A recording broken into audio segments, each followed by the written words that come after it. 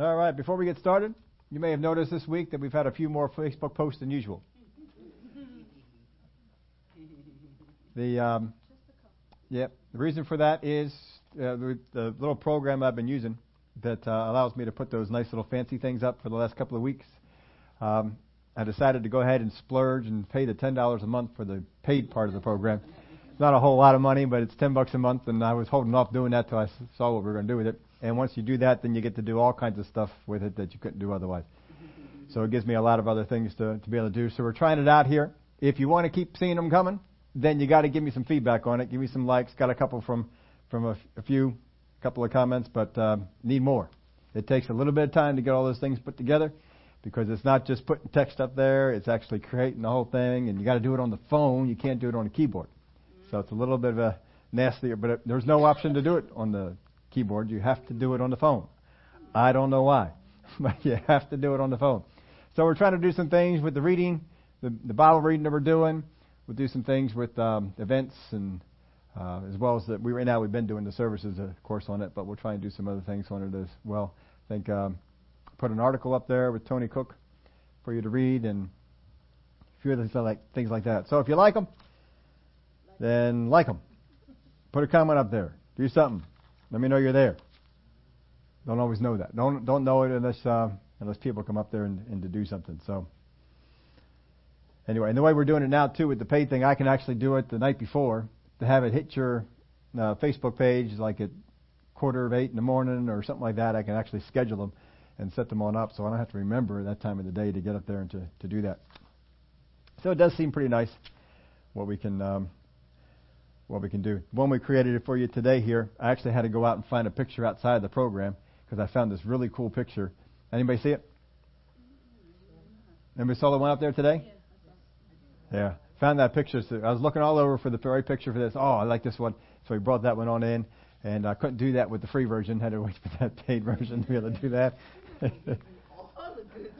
They just wanted to get your appetite wet a little bit and to try it out. So, and I don't know if you noticed this, but our logo is now on the thing. Anybody see that? Yeah, look down in the bottom right hand corner. You'll see the Zoe logo down there on the bottom. Same one from the web page is out there on the Facebook stuff that we do. So, okay. That's what we got in there for that. If anyone is tuning in on Facebook, thanks to Trina, we have outlines available for you. So I've been doing that for last couple of services. You can view that. It's under the comments, underneath the little intro we did about what's going on here tonight. Hebrews chapter 3. Hebrews chapter 3, we're going to be over to verse 7. And here we have a quote from the Old Testament. Therefore, as the Holy Spirit says, today if you will hear His voice, do not harden your hearts as in the rebellion in the day of trial in the wilderness, where your fathers tested me, tried me, and saw my works 40 years. Therefore I was angry with that generation and said, they always go astray in their hearts, and they have not known my ways. So I swore in my wrath, they shall not enter my rest. Now, if you had seen the Facebook post that we did today, we asked you this question. Can you see in that passage right there the tie-in with the waters of Meribah? There is a direct tie-in with that passage in the waters of Meribah, but it does not jump right out at you. Now, I didn't get any comments from the handful of people who did see it, so I'm assuming that nobody saw the tie-in. So we're going to show you where the tie-in is to the waters of Meribah right in here. In the passage here, this is a quote from Psalm 95, 7 through 11, and there is not much difference between the quote here other than the quote is in Greek and the original text is in Hebrew. That's about all that you have that is different in that. But here we have, therefore as the Holy Spirit says, today if you will hear His voice, do not harden your hearts as in the rebellion in the day of trial in the wilderness. Now right there is the tie-in. The word here, do not harden your hearts as in the rebellion. The word there for rebellion, if you go back to the Hebrew in the Psalm, which is what he is quoting from, the word there is Meribah. You remember that Moses, when he came out of the first incident they had with the water, he said he called the place Meribah because of their complaining. and they're bickering and such. There are actually two locations that are called Meribah, one in the south and one in the north. The south is the one they came up to first. That was after Mount Sinai, where they had the water that came from the rock. And then later on, towards the end of their sojourning in the wilderness, they had the second incident, and that was up in Meribah and Kadesh, which is further north and is closer to the Promised Land. So those are two different incidents. Those are two different places. They both have the same name, and that name is what is used in this text in the Hebrew. So it refers directly back to that particular incident. A couple other places where we see this word. In Psalms 106, verse 32, they angered him also at the waters of strife. The word there for strife is the word Meribah.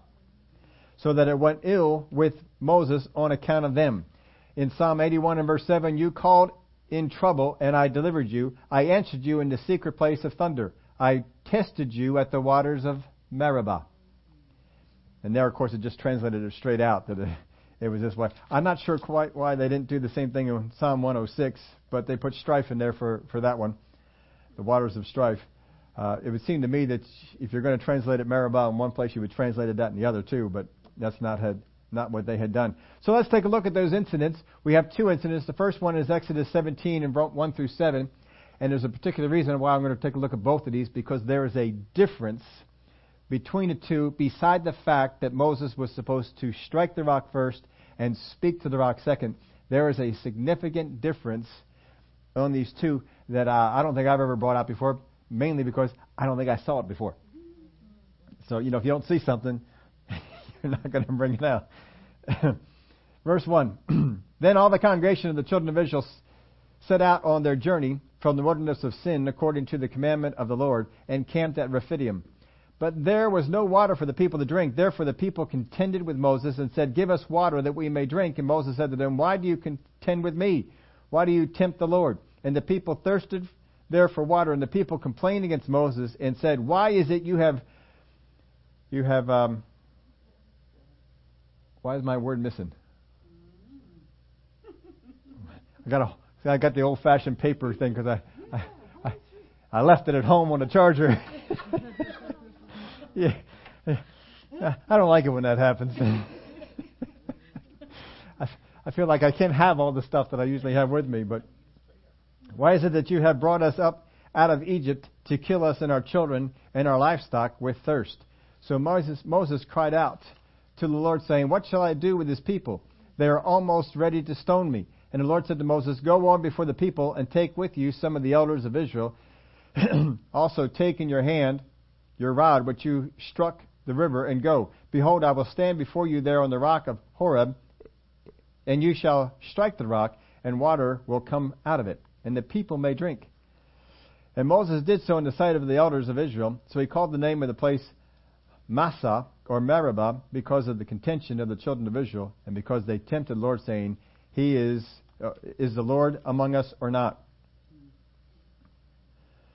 So we contended with him here, Why is it you have brought us up out of Egypt to kill us and our children and our livestock? So they came to the conclusion that the reason that Moses had brought them up was to kill them. Now, of course, we know that Moses didn't bring them up. It was the Lord that brought them up. And they oftentimes blame the Lord or they blame Moses, and they do things like that.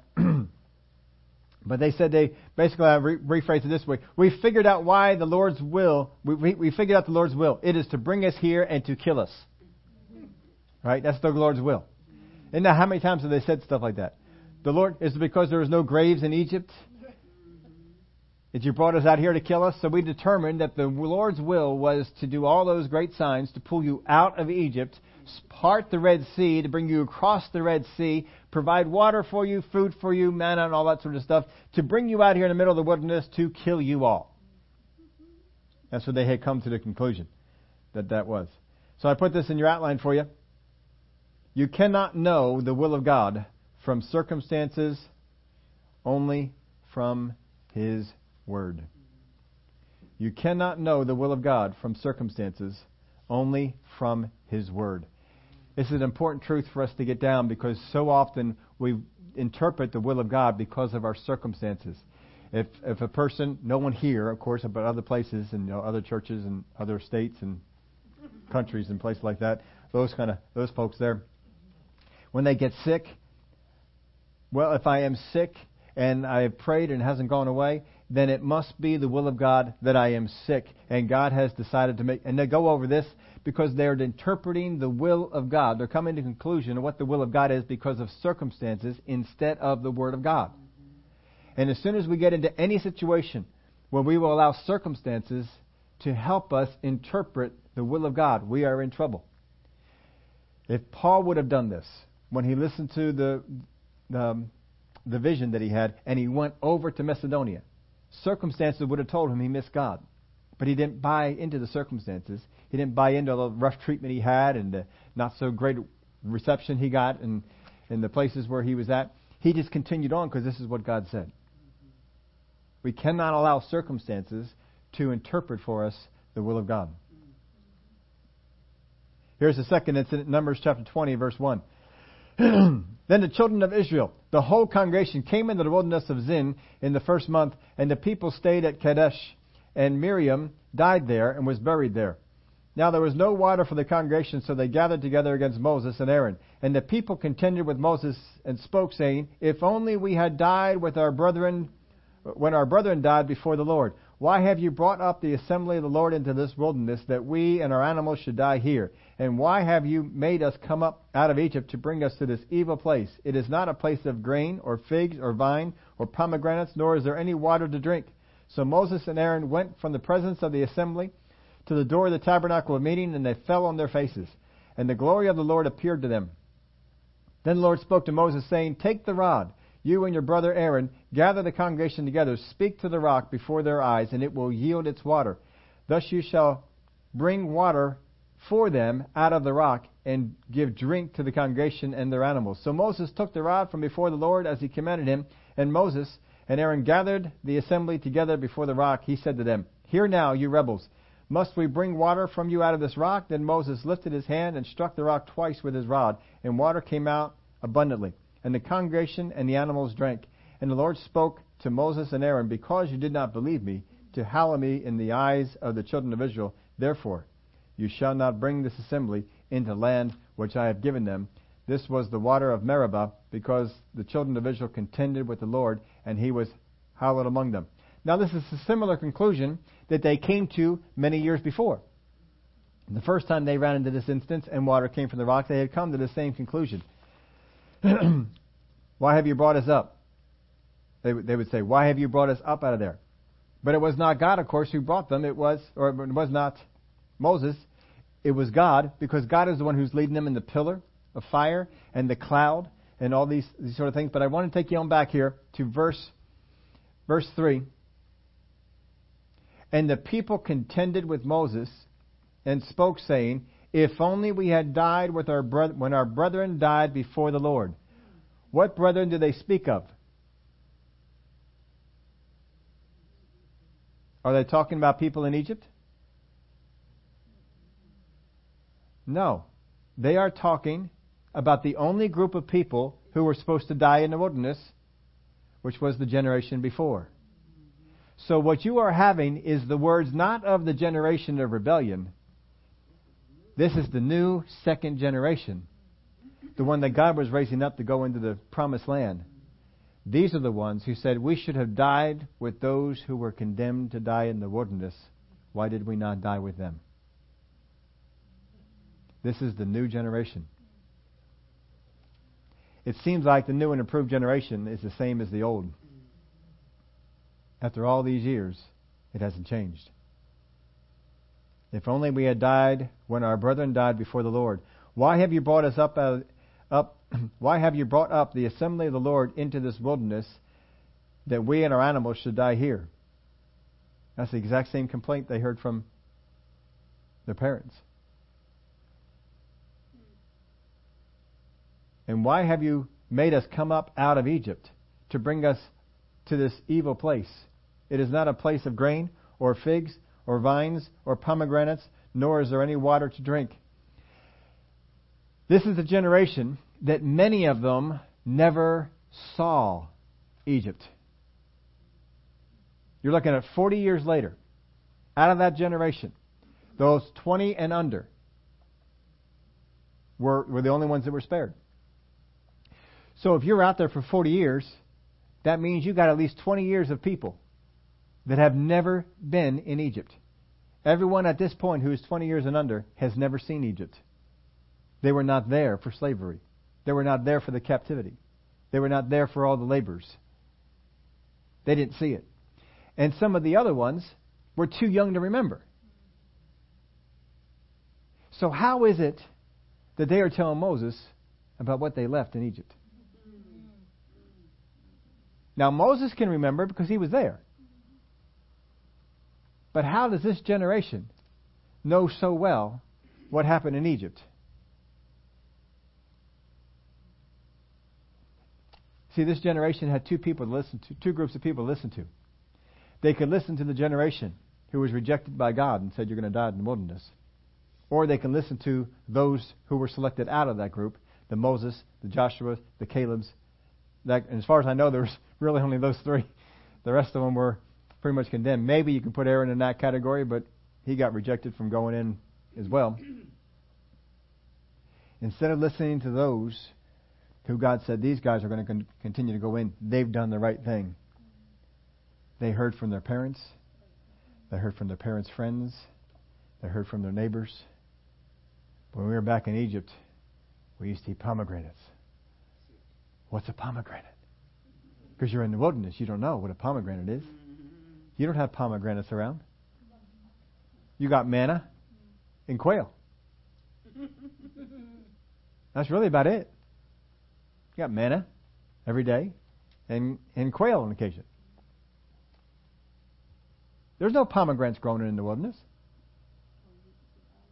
How do they know about the pomegranates? Anybody ever had a pomegranate? I don't know if I ever had. What I do know is that if I go over to Wendy's and I get one of those salads, they have the pomegranate dressing. Oh man, I like that one. I love pomegranate dressing.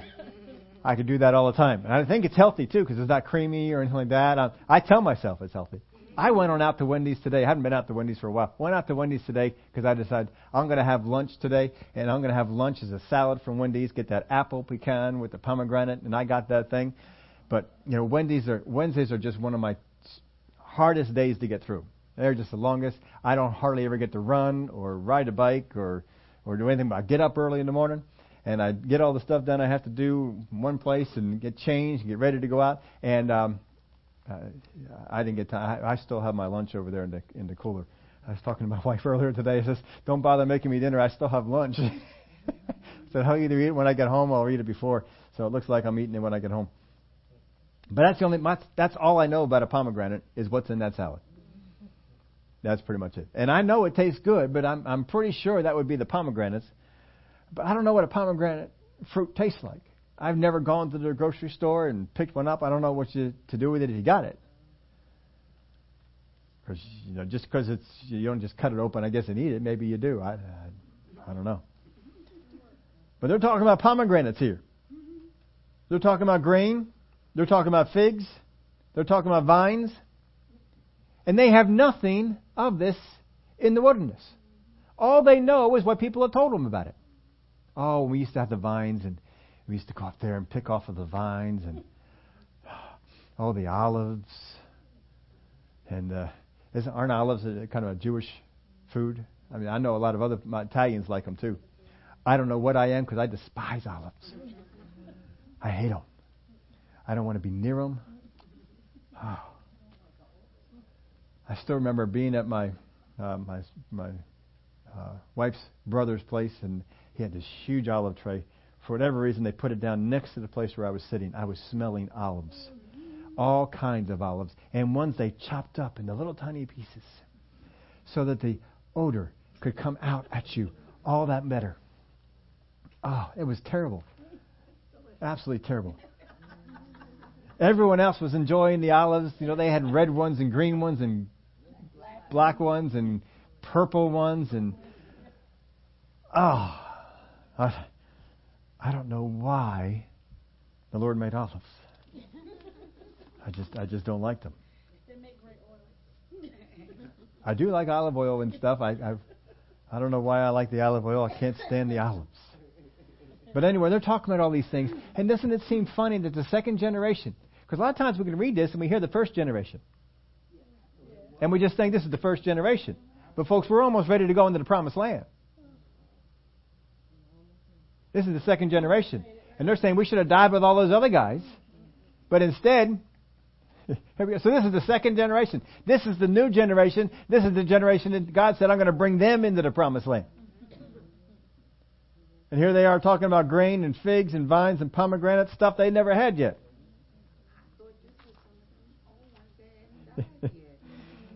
And you could think that, except for the fact that we should have died with those who died in the wilderness.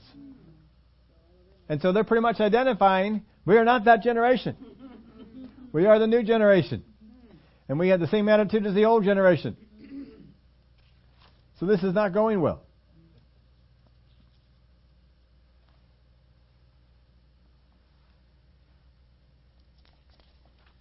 Verse 12. Then the Lord spoke to Moses and Aaron, because you did not believe me to hallow me in the eyes of the children of Israel, therefore you shall not bring what? This assembly. You see, he can't be talking to the first generation because that group doesn't go in. He's talking to the generation that's going in. This is the bunch that's going in. I mean, there might be a few that are still lingering that have to go, but for the most part, this is the generation that's going in. And God says, you're not going to bring this generation in. If I was God, I'd say, I'm not bringing them in either. Let's go another 40. Good thing I'm not God, huh?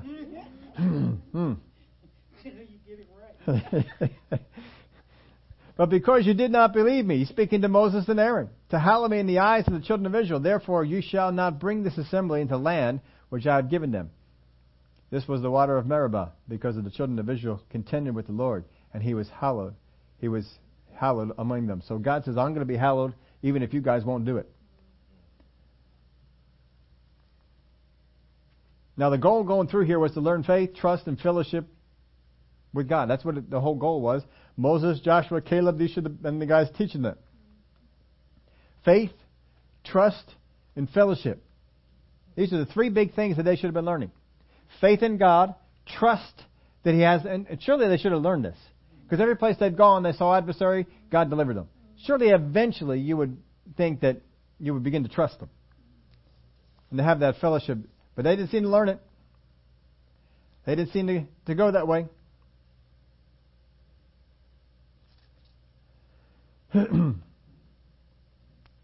Now there's something inside here, once again the English kind of messes it up. If you remember in the first incident in Exodus, that Moses was to come to the rock and he was to strike the rock. In the second incident, Moses was to come to the rock and speak to the rock. In the first one, he was to take his staff and strike the rock. In the second one, the Word of God very specifically says, take Aaron's rod and speak to the rock. That's the rod that budded. But instead, Moses stands before the rock, and it says, struck it with his rod. His rod. Now, here's the thing that you can missing it from reading it from the English. In the first one, when it says to strike the rock, it is a different word for rock than it is in the Numbers. Now, I wrote down the Hebrew words for you, so you can go look them up if you want. It took me a long time to look at this because most of the things define them as almost identical. So it took me a long time to, I thought I was getting an early start on today because I told you Hebrews takes me more time than most of the other stuff does. And this absorbed me for quite a bit of time to try and discern this. So here's where we got the definitions for you. The first one, the first one is the word for boulder. The second one is for a high, lofty rock or cliff. The first one is for the word boulder. The second is for a high, lifted up, lofty rock. a cliff-like. Now here's the thing. Watch this symbology. The first one is a boulder, huge, very, very huge, big boulder rock. And how many of you can picture Moses kind of standing over top of the rock and striking the rock, and the water come rushing out of the rock? And we get that picture. But not so much with the second one. Because for the second one, the word is for a high, lofty rock. Now we know the symbology that was supposed to be here. That the first one that Christ was struck, and the second one we speak to His name. We speak His name, and things are done. You see, the first one, when He came and He was the crucified one. Remember what Jesus said about Himself? The stone which the builders rejected will become the cornerstone. Big boulder, big solid stone, cornerstone that you make that out of. But on the second one, when we speak to Him, He is no longer the big boulder, the cornerstone. He is high and lifted up and exalted. And so the difference here is even in the rocks. Because the one rock is a big rock that's a foundation. The second one is a high, lifted up rock. So when you see the second one in the waters of Meribah, you're looking at a rock that is elevated. That Moses went up there and became elevated because he got on top of that rock and he struck it. Now here's the thing. In Numbers, when we see the story, God told Moses, Moses, take Aaron's rod, go to the rock, and speak to the rock. Moses did not need to be on top of the rock at all. He just needed to be down on the earth, look up, and speak to the rock. But instead Moses made his way and got on top. And from a place on top, he did something that God did not tell him to do. Not just that he struck the rock. There was something else that Moses did that God did not say to do. He struck the rock, but he spoke to the people. God never said to speak to the people. He said to speak to the rock. But Moses got up and he spoke to the people. And he said to the people, must we bring water for you out of this rock? And then struck the rock. And water came out of the rock. How many of you, you're God, you aren't making that water come out of the rock? You say, Moses, you got into that? You on your own. You figure out how you're going to do this one. Moses spoke to the people and struck the rock. See, folks, a lot of times we're speaking to the wrong source. We're not speaking to the right source. Don't speak to the wrong thing. That's a lesson we can certainly get from there. In John chapter 13, no need to turn there. We're not going to get into that. That, of course, is the situation where Jesus was washing the disciples' feet. When we come to Jesus the first time, and this is what this story was about, that Jesus went around and washed their feet, and of course came to Peter, and Peter said, no, not just my feet. Give me a whole bath. Once he found out what Jesus was doing. He says, no. He who is clean need only wash his feet. He said, but not all of you are clean. Speaking about Judas. Because not all of them were born again is what he is saying. And so the people want to wonder, is Judas in heaven or in hell? Well, he said right there, not all of you are clean, which means not all of you are saved. But here's the thing that I put this. Yeah, I did put it in your outline as a blank. When we come to God the first time, and we come to God and we repent before God, and we get a bath, so to speak, and get cleaned up, we come to God as sinners. The first time we come to God as sinners. And Christ had to be struck for us to receive what we needed. He's not constantly struck. He was struck one time. But when we come to Him every other time after that, we don't come as sinners. We come as priests. And if you're wondering why it is that the writer of Hebrews is diverting off into this story, it's because he's still talking about the priesthood. Because we don't come to Him as sinners. We come to Him as priests. When the disciples were in the upper room and Jesus washed their feet, He didn't wash the feet of sinners. He washed the feet of priests. When a priest would come into the temple to serve, he didn't come and take a bath. He came and washed his feet, and he washed his hands. Do you see yourself as coming before him as a priest? Or do you see yourself as coming before him as a sinner? We come in the first time as a sinner. From then on, we come to Jesus as priests. No matter what we've done, we come to him as priests. Peter went out and renounced him 3 different times.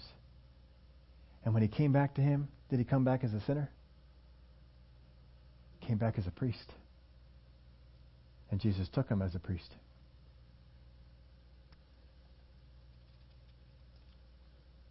Verse 12. Beware, brethren, lest there be in any of you an evil heart of unbelief in departing from the living God. So he's telling them, be careful. Beware about this, because inside of you there could be an evil heart of unbelief, just like it was inside of them. And that evil heart of unbelief caused them to harden their hearts. But don't let that happen with you. Beware, brethren, lest there be in any of you an evil heart of unbelief in departing from the living God. That evil heart of unbelief can cause us to depart from the living God. But exhort one another daily while it is called today, lest any of you be hardened through the deceitfulness of riches, or deceitfulness of sin. Exhort one another daily. He's telling them to exhort one another daily. Now think about it. We just got done talking about the waters of Meribah. What would have happened when the waters of Meribah were going on if some of those people would have exhorted each other?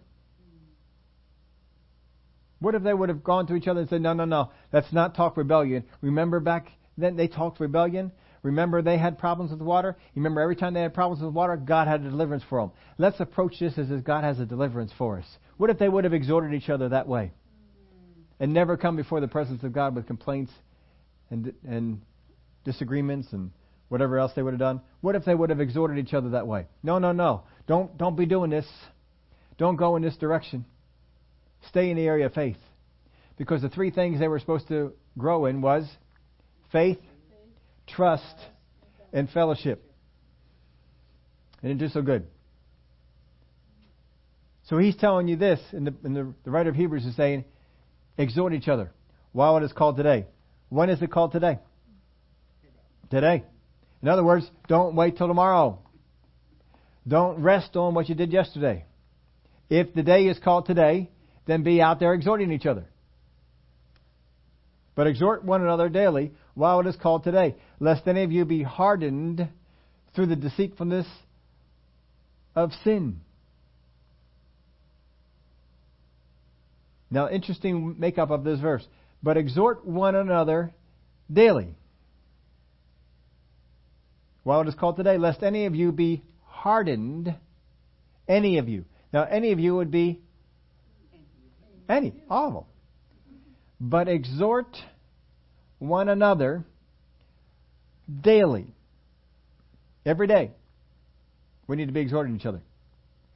While it is called today. Lest any of you be hardened through the deceitfulness of sin. First time you read this, you can go through this and decide that the one who is being protected from hardening is the one who is being exhorted. But the more you look at that verse, the more you can get the idea that's not exclusive. The one doing the exhorting can also be prevented from becoming hardened, just as the one who is exhorted, because of that word any. But exhort one another daily while it is called today. You see, if I go over and I exhort someone, no, don't go that way, am I not also exhorting myself? Am I not also sharpening myself to stay on that? Am I not putting myself in a position, well, if I'm exhorting them to do this, surely I better be out there and doing this, walking in this kind of a way. Surely I ought to be. There's a lot of folks out there who say, well, I don't have anybody to exhort me. I don't have anybody who exhorts me and sets me straight and keeps me going. That will not hold up as an excuse. Just because you don't have anybody to exhort you doesn't mean you shouldn't be out there doing something. You got to be out there still doing something. You got to learn how to exhort yourself and nothing else. But when I go out and I exhort other people, that should fire me up by itself. The Word of God is not exhorting me to receive exhortation. He's right here telling me to be the exhorter. Well, I wish you'd tell other people to exhort me because I need somebody to come into my life and speak into me and encourage me. It's hogwash. Because if you exhort other people, you will be edified yourself. If you exhort people in the ways of the Word. If you exhort people the way the Pharisees did and do it according to law, that's not going to help anybody. It won't help them and it won't help you. But if you can exhort people in the direction of faith, it'll help you as well. It will do good for you. But that's what you have to go out there and do. You look at some sports people. How many of y'all have seen some of these high-priced sports guys? And off-season, they're laying around, being lazy, come into the season out of shape. And you would be thinking, they were paying me $20 million a year. For some of us, $1 million a year would get us to do it. If they paid me $1 million a year, I'd be out there in the gym all the time. I'd be out running. I'd be out in the gym. I'd be lifting weights. I'd be studying film. No problem.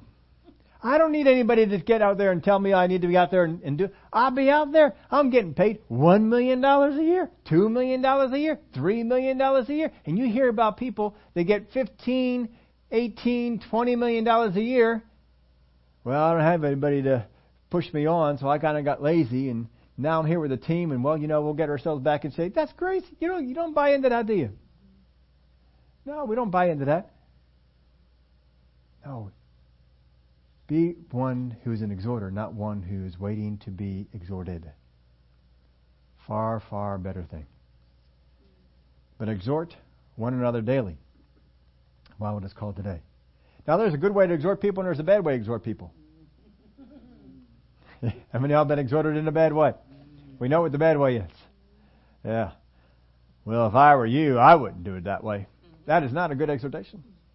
That's not going to help me out. We shouldn't be doing that.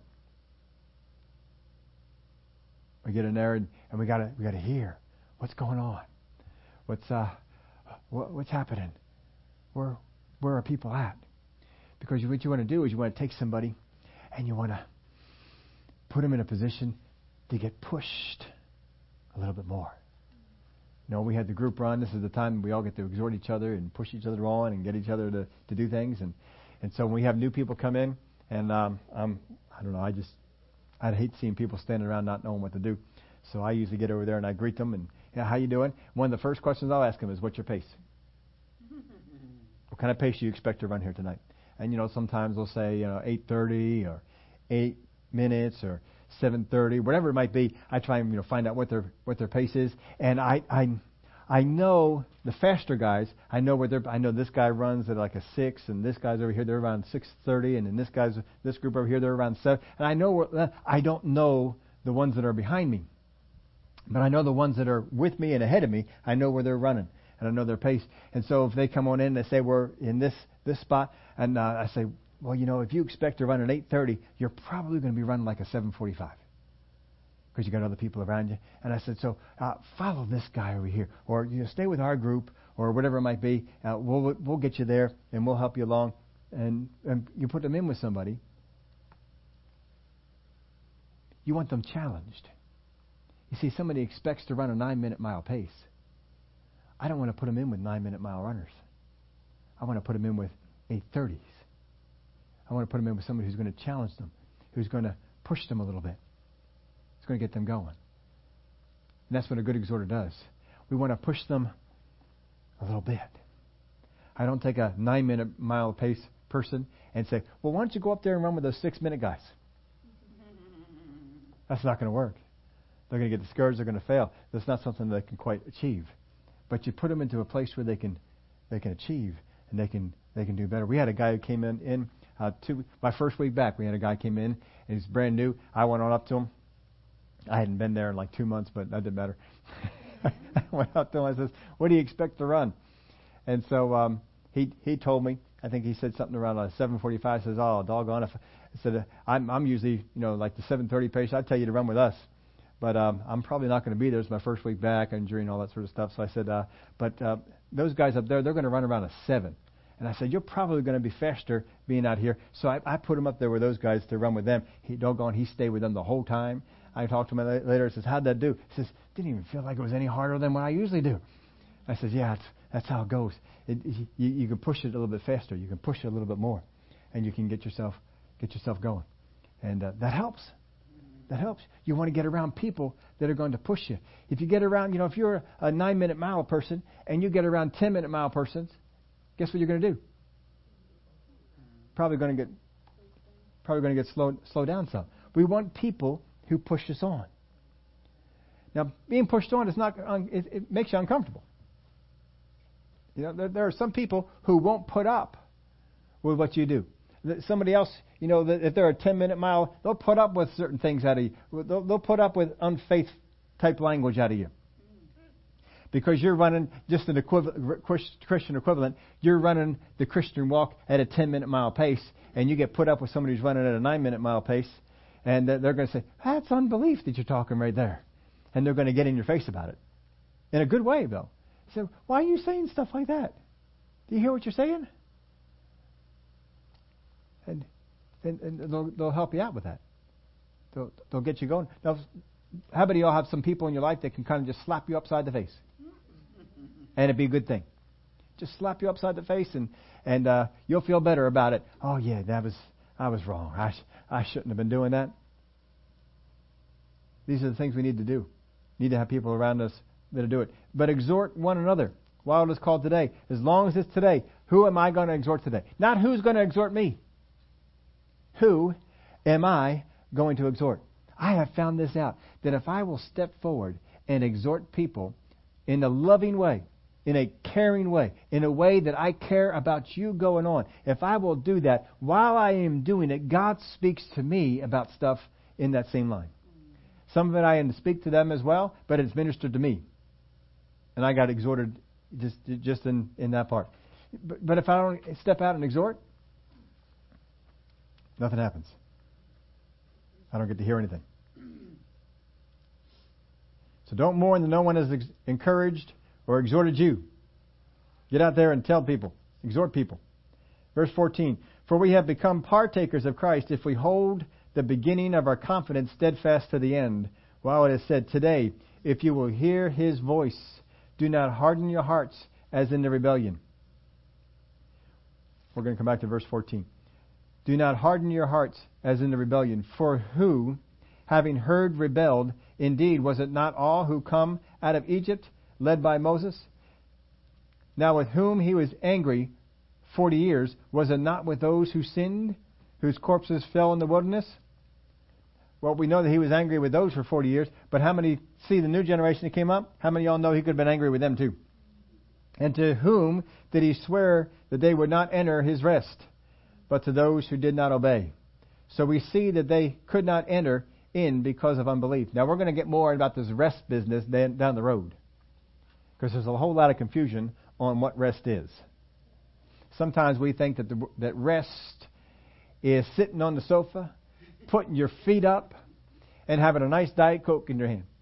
Ice cold Diet Coke or iced tea in your hand and just sipping away. That's rest. We're going to find out what the rest is, because Hebrews does spend some time on it. But we're not going to get into it now because he just mentioned it, just kind of bringing it up a little bit. But we're going to talk about enter. So remember this part about entering into the rest. But back over here in verse 14. For we have become partakers of Christ if we hold the beginning of our confidence steadfast to the end. We are a partaker of Christ.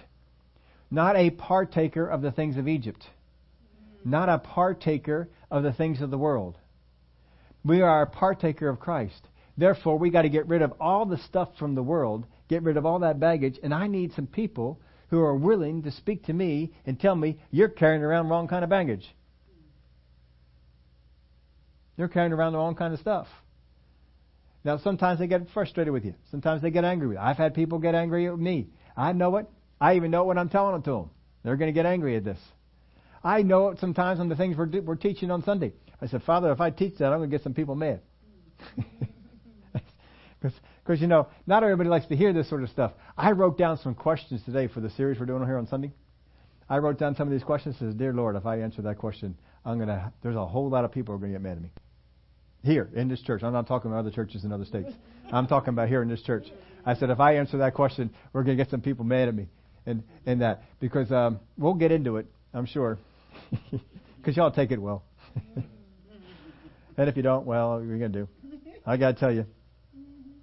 But there's some things in the areas of prayer that if I let people continue to go on and they pray a certain way, if I let them go on, they're set up to fail. They're praying for the wrong things. People sometimes pray and ask God or ask other people. Just today I was writing down some things, some revelation I got on the prayer of agreement. We'll get into that on the Sunday morning series. Glory to God. You folks would like to keep praying for me and revelation and stuff like that. That team that they put together. I tell you what, I appreciate that because sometimes I'm just over there. I'm supposed to be studying for Hebrews. I'm getting revelation on this. I said, prayer of agreement. Where are we going to bring that in at? And so I saw we were going to bring that on in at. So I got stuff to write it down and to keep it there so that I don't forget it. Nothing worse than getting something and forgetting it later on. Don't want to be doing that. But you've become partakers of Christ, folks. You need some people that will help you get rid of all that other stuff. They'll help you get rid of all those things that you have become partakers of other things. Get rid of those things. You are a partaker of Christ. He says, if. It means it's conditional. If we hold the beginning of our confidence steadfast to the end. And we'll get more into this verse as he begins to explain some things later on, because he's going to begin to talk about the priesthood of the individual believer as he begins to compare it to other priesthoods and other things that are going on. He's going to be talking about you being a priest. I have got to see myself in a priestly ministry and not as a sinner coming to God repenting. Sir, I'm not saying don't come and repent. Oh, glory to God, we come and repent. We miss it, we come and repent. That's what we got to do. But we don't come as a sinner repenting. We come as a priest getting cleaned up for service. Because every time before the priest would enter into the service, they get cleaned up. And then they would go into service. But how many times has the devil tried to make you feel disqualified because something you did is a sin? He makes you see yourself as a sinner, and therefore you can't go in as a priest. But all through the Old Testament, no matter what level of priest they were, whatever service they came into, they had the basin, they had the places that they got cleaned up before they went in for service. They didn't think while they were getting cleaned up, oh, I got dirty. I'm a sinner. They got cleaned up and made ready to be a priest. Do you see yourself as being made ready to be a priest? Do you see yourself as a priest? Or does the devil have an easy time of pulling you into a place of seeing yourself as a sinner? He's good at it. He's good at getting you to see yourself the wrong way. But you are a partaker of Christ. You are a priest in His ministry. And when you get cleaned up, it's nothing different. And when the priest came and got cleaned up to enter into the temple. And daily we saw the priest go in for one service after another, not just into the Holy of Holies, but from one service into another, getting cleaned up and going in and being a priest. And they didn't die. But if they hadn't got cleaned up, it may not have been the case. You are a priest called into priestly ministry. Live like a partaker of Christ and not as a sinner. Father, we thank you for the examples you give us in your word. Thank you that you have called us to a priesthood ministry, and that you've equipped us for such. We are partakers with Christ. We need to stay out of those things that would get our hearts hardened. It would have us follow in the feet of those who rebelled, first generation or second generation. Because even as close as this was to the promised land entry, we see what condition these folks were in. And yet, in a matter of time, they stood before Jericho and obeyed every word that was said. Thank you, Father. And that's where we can be. Having victories like Jericho in our life. In the name of Jesus we pray. Amen. Comments, questions? Any blanks I didn't fill in?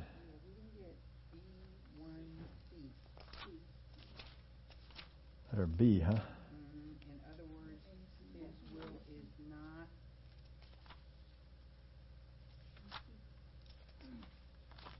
Oh, I didn't do that one? Oh, that was my favorite one, too. Because I reworded the other one. In other words, his will is not seen or felt, but revealed. So that's in other words of the first part that said, you cannot know the will of God from circumstances only, but from His Word. So in other words, His will is not seen or felt, but revealed. I was just thinking that. Just read that, it's not going to make sense, because you got to hear what the other words were. Two. Yeah, but that was my favorite one. I can't believe I skipped over that one. Of all the blanks, that was my favorite one. I had to make sure I put it in blanks so that it wouldn't jump out there too soon. That's a lot of the purpose of the blanks, is just so stuff doesn't jump out too soon. How his brother Noel put it at one time, he says, he had a way of saying that one time. He was up here, don't spill all your beans at one time. That's not what he said, but he said something else. So, I don't remember what it was. But anyway, don't put all your stuff out at one time. That's what he was getting at. He had a great way of phrasing this. Oh man, that is a good way to put it. I just can't think of how it was now. But I know I wrote it down because it was that good, so I had it for that. But yeah, we see things and we feel things, but that's not what we base it off of. Can't base it off what you see and feel. Just because you see and feel it almost is grounds for saying that's not what God is sharing. That's not what God is showing you. It's what's revealed down in your spirit. Thanks for asking that. I would not have liked to have missed that one.